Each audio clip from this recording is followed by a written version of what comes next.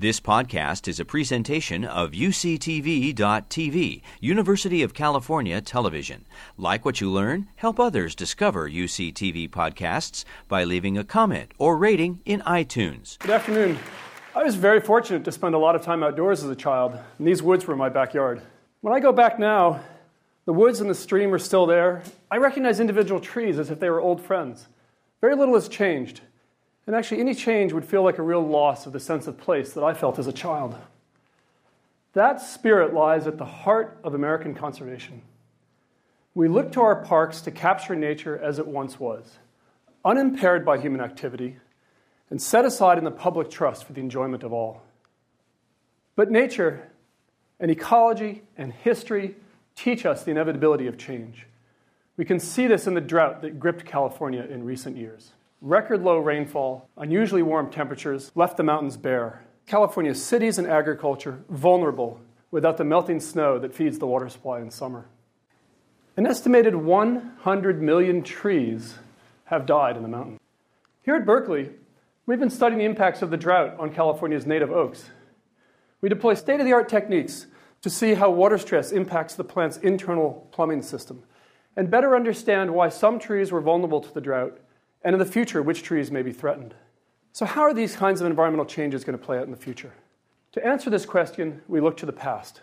Here at Clear Lake, north of San Francisco, the trees up on those hills shed pollen, it comes out, it falls on the lake, it settles to the bottom, and over time leaves a signature of vegetation change as one layer stacks on top of the other. Berkeley scientists have cored the lake to obtain a high-resolution record of the pace and timing of those changes. Back at the height of the last ice age, those mountains were covered in pines and other conifers, needle-leaf trees that are adapted to the cool conditions. And over the space of a few thousand years, they were replaced by oaks. But where did those oaks come from? They may have been found further south, along the coast where the temperatures are buffered by the cool waters of the ocean, or perhaps on south-facing slopes, protected by the warm sun, in little pockets on the landscape. In each generation, an acorn is picked up by a squirrel or a woodpecker and taken half mile, maybe a mile. The acorn germinates, the tree grows. A couple decades later, the process repeats. And over long periods of time, the species can shift across the landscape. In the 21st century, we face an era of unprecedented environmental change. The emissions of CO2 from fossil fuels, from deforestation, and from land use change are accumulating in the atmosphere and driving this rapid period of climate change. So how fast will plants and animals need to move to keep up with this changing climate? We can visualize this by calculating something we call the velocity of climate change. It's the speed at which the conditions move across the landscape. It's the speed at which you would have to move to keep up with the average climate over time.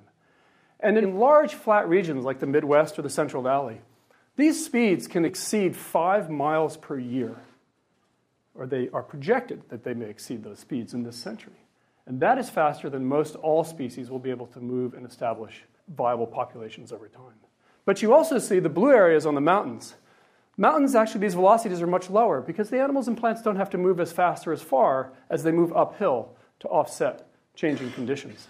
And this simple fact underlies one of the key principles of conservation in the 21st century. Variable landscapes with ridges and valleys, south-facing slopes and north-facing slopes, different kinds of soils, create a patchwork of conditions in close proximity and allow species with different ecological requirements to coexist on the landscape. And this diversity has twofold value. The first is that species don't have to move as far to find suitable conditions. So in periods of change, a small shift on the landscape may be sufficient to offset even what could be some marked periods of climate change. And more importantly, in the future, at least some of these species are likely to have the adaptations to thrive under future climates. We can also take steps to help these plants and animals move. So wildlife crossing structures, such as this one, are being built at pinch points across highways all around the world. But at a larger scale, we need to establish better corridors that connect up parks and open space across climate gradients, linking warm places to cool places to allow plants and animals to make the kinds of shifts that will be necessary. But what if this isn't even sufficient? Some species may not be able to move fast enough. Will we move them? Assisted migration is the kind of strategy that is now under discussion that in the past might have really been thought to be sort of outside the fold of conservation. And it may be the only path to success for some species, but we also know it brings with it the possibility of unintended consequences and ecological surprises. Parks and open space form the nucleus of conservation of our native plants and animals. But a park is not an island, and our success in the future will depend on deploying novel strategies to ensure the conservation of our precious heritage in the face of rapid environmental change. Thank you very much. You've been listening to a podcast by University of California Television. For more information about this program or UCTV, visit us online at uctv.tv.